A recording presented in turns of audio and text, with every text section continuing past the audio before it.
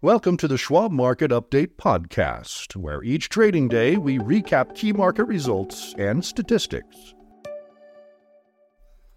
I'm Keith Lansford, and here's a summary of what happened today, Monday, December 18th. Bullish investors picked up where they left off last week, sending the Dow Jones Industrial Average to a fourth consecutive record high close, as the market extended a holiday season rally behind ongoing optimism that 2024 will bring lower interest rates and a potential soft landing for the economy. The S&P 500 index, coming off a 7-week winning streak, its longest string since 2017, ended near a 2-year high, as did the Nasdaq Composite. Markets remained generally buoyant following last week's relatively tame inflation readings and a more aggressive outlook for rate cuts from the Fed. According to Kevin Gordon, senior investment strategist at Schwab, enthusiasm over the Fed's apparent pivot from a rate-hiking stance to potentially rate cuts continued to underpin stock prices, noting that some sectors that lagged the market earlier this year have helped lead the recent rally. But he cautioned the market appears overbought and may be poised for a pullback as trading activity slows ahead of the holidays. It seems like investors are taking the opportunity to participate in what has been a very broad-based rally, Gordon said. Sentiment has gotten quite frothy, which could stall the rally, but you need a negative catalyst to tip the market in the other direction. Here's where the major benchmarks ended. The S&P 500 index was up 21.37 points, or 0.5%, at 4,740.56. The Dow Jones Industrial Average was up 0.86 of a point at 37,306.02, and the Nasdaq Composite was up 90.89 points, or 0.6%, at 14,904.81. The 10-year Treasury note yield was up about 2 basis points at 3.946%, and the SIBO Volatility Index, or the VIX, was up 0.25 of a point at 12.53. Energy shares were among Monday's strongest performers, behind a rally in WTI crude oil futures, which jumped 1.7% to end at a 2-week high, amid concern over supply disruptions following attacks on ships in the Red Sea. Communication services and consumer staples were also firm.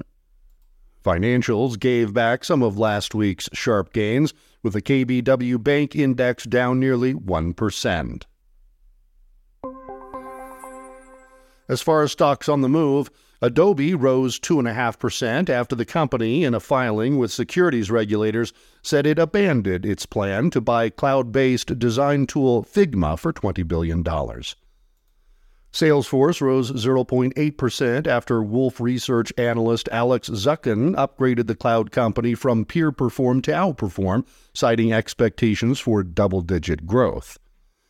Netflix rose 3% after Morgan Stanley raised its price target on the stock from $475 to $550 per share, citing renewed confidence in the streaming company's return to content spending. Snap gained 0.6% after Guggenheim upgraded the stock from neutral to buy and raised its price target, citing expectations for stronger revenue in 2024. Solar Edge fell 3.8% after Goldman Sachs downgraded the company from neutral to sell, citing uncertainty over the company's margins. SunPower tumbled 31% after the company, in a filing with securities regulators, said liquidity concerns raised substantial doubt about our ability to continue to exist. And U.S. Steel rallied 26% after the steelmaker agreed to be purchased by Japan's Nippon Steel for $55 per share in cash, in a deal that values U.S. Steel at $14.9 billion in total enterprise value. The earnings calendar this week includes FedEx on Tuesday, Micron Technology on Wednesday, and Nike on Thursday. FedEx results might offer some insight into business and household spending patterns. Shares are up 63% this year compared to a 23.5% gain for the S&P 500, in part reflecting investor expectations the company's recent cost cuts will boost profit margins. FedEx is expected to have earned $4.14 per share in its previous quarter, up from $3.18 a year earlier, according to NASDAQ. Last week's gains were driven in part by the Federal Open Market Committee, the Fed's policy-setting arm, which ended a two-day meeting with no change to benchmark short-term rates. That came as no surprise, but investors seized on the Fed's updated economic outlook, which suggested the central bank may lower its funds rate by 75 basis points in 2024, the equivalent of 3/4-point cuts. The market now widely sees the Fed lowering rates possibly as soon as March and expects as many as 6 cuts for the full year. Colin Martin, director of fixed income strategy at Schwab, said investors may want to tap the brakes on those expectations, noting that inflation remains above the Fed's 2% long-term target. Market expectations for 5 to 6 rate cuts next year are too aggressive, Colin said. Inflation, while trending lower, still isn't at the Fed's target, while the consumer has remained resilient. With the economy proving more resilient than expected at the moment, there doesn't appear to be a need to cut rates because that could allow reinflation to re-accelerate. Late Monday, futures traders pegged chances at 92% the FOMC will hold its benchmark funds rate target unchanged at 5.25% to 5.5%, following its January 30th and 31st meeting, according to the CME FedWatch tool. The market prices in a 63% chance the funds rate will be a 1/4 point lower after the Fed's March meeting.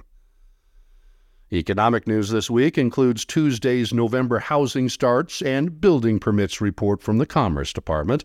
Housing starts rose 1.9% month-over-month in October, and analysts expect a slight drop in November, according to Trading Economics. Permits rose in October and could slip a bit in November. Friday brings the November Personal Consumption Expenditures, or PCE, prices report. The PCE, the Fed's favorite inflation gauge, has eroded most of the year, similar to the gradual downward path seen in the Consumer Price Index and other inflation measures. Overall PCE is expected to rise 0.1% in November from October, while the core rate, which excludes food and energy prices, is expected to rise 0.2% based on consensus figures from Briefing.com. Looking ahead, the path of the economy could be quite murky into early 2024 amid uncertainty over how still high interest rates will affect consumers and other questions. Given the expectation we may see some economic pain, the upside is that we don't think stocks will struggle throughout 2024, Kevin said. Once the economic path is clear, we expect less bifurcation within the market, meaning fewer violent swings in leadership as the year unfolds. That should bode well for groups that have failed to participate in the advance since the bear market low in October of 2022.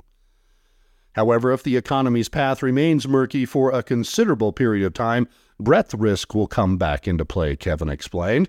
Weak breadth with strong performance for cap-weighted indexes was a consistent theme this year up until November, so if the current broadening out is not sustained, we'd continue to raise caution about the underlying health of the market. Read more about what Schwab Center for Financial Research analysts see ahead in the article titled 2024 Market Outlook Widening the Lens. This has been the Schwab Market Update podcast. To stay informed, visit schwab.com/market update or follow the show for free in your favorite podcasting app. And if you like what you've heard, please consider leaving us a rating or a review. It really helps new listeners find the show. Join us for another update tomorrow.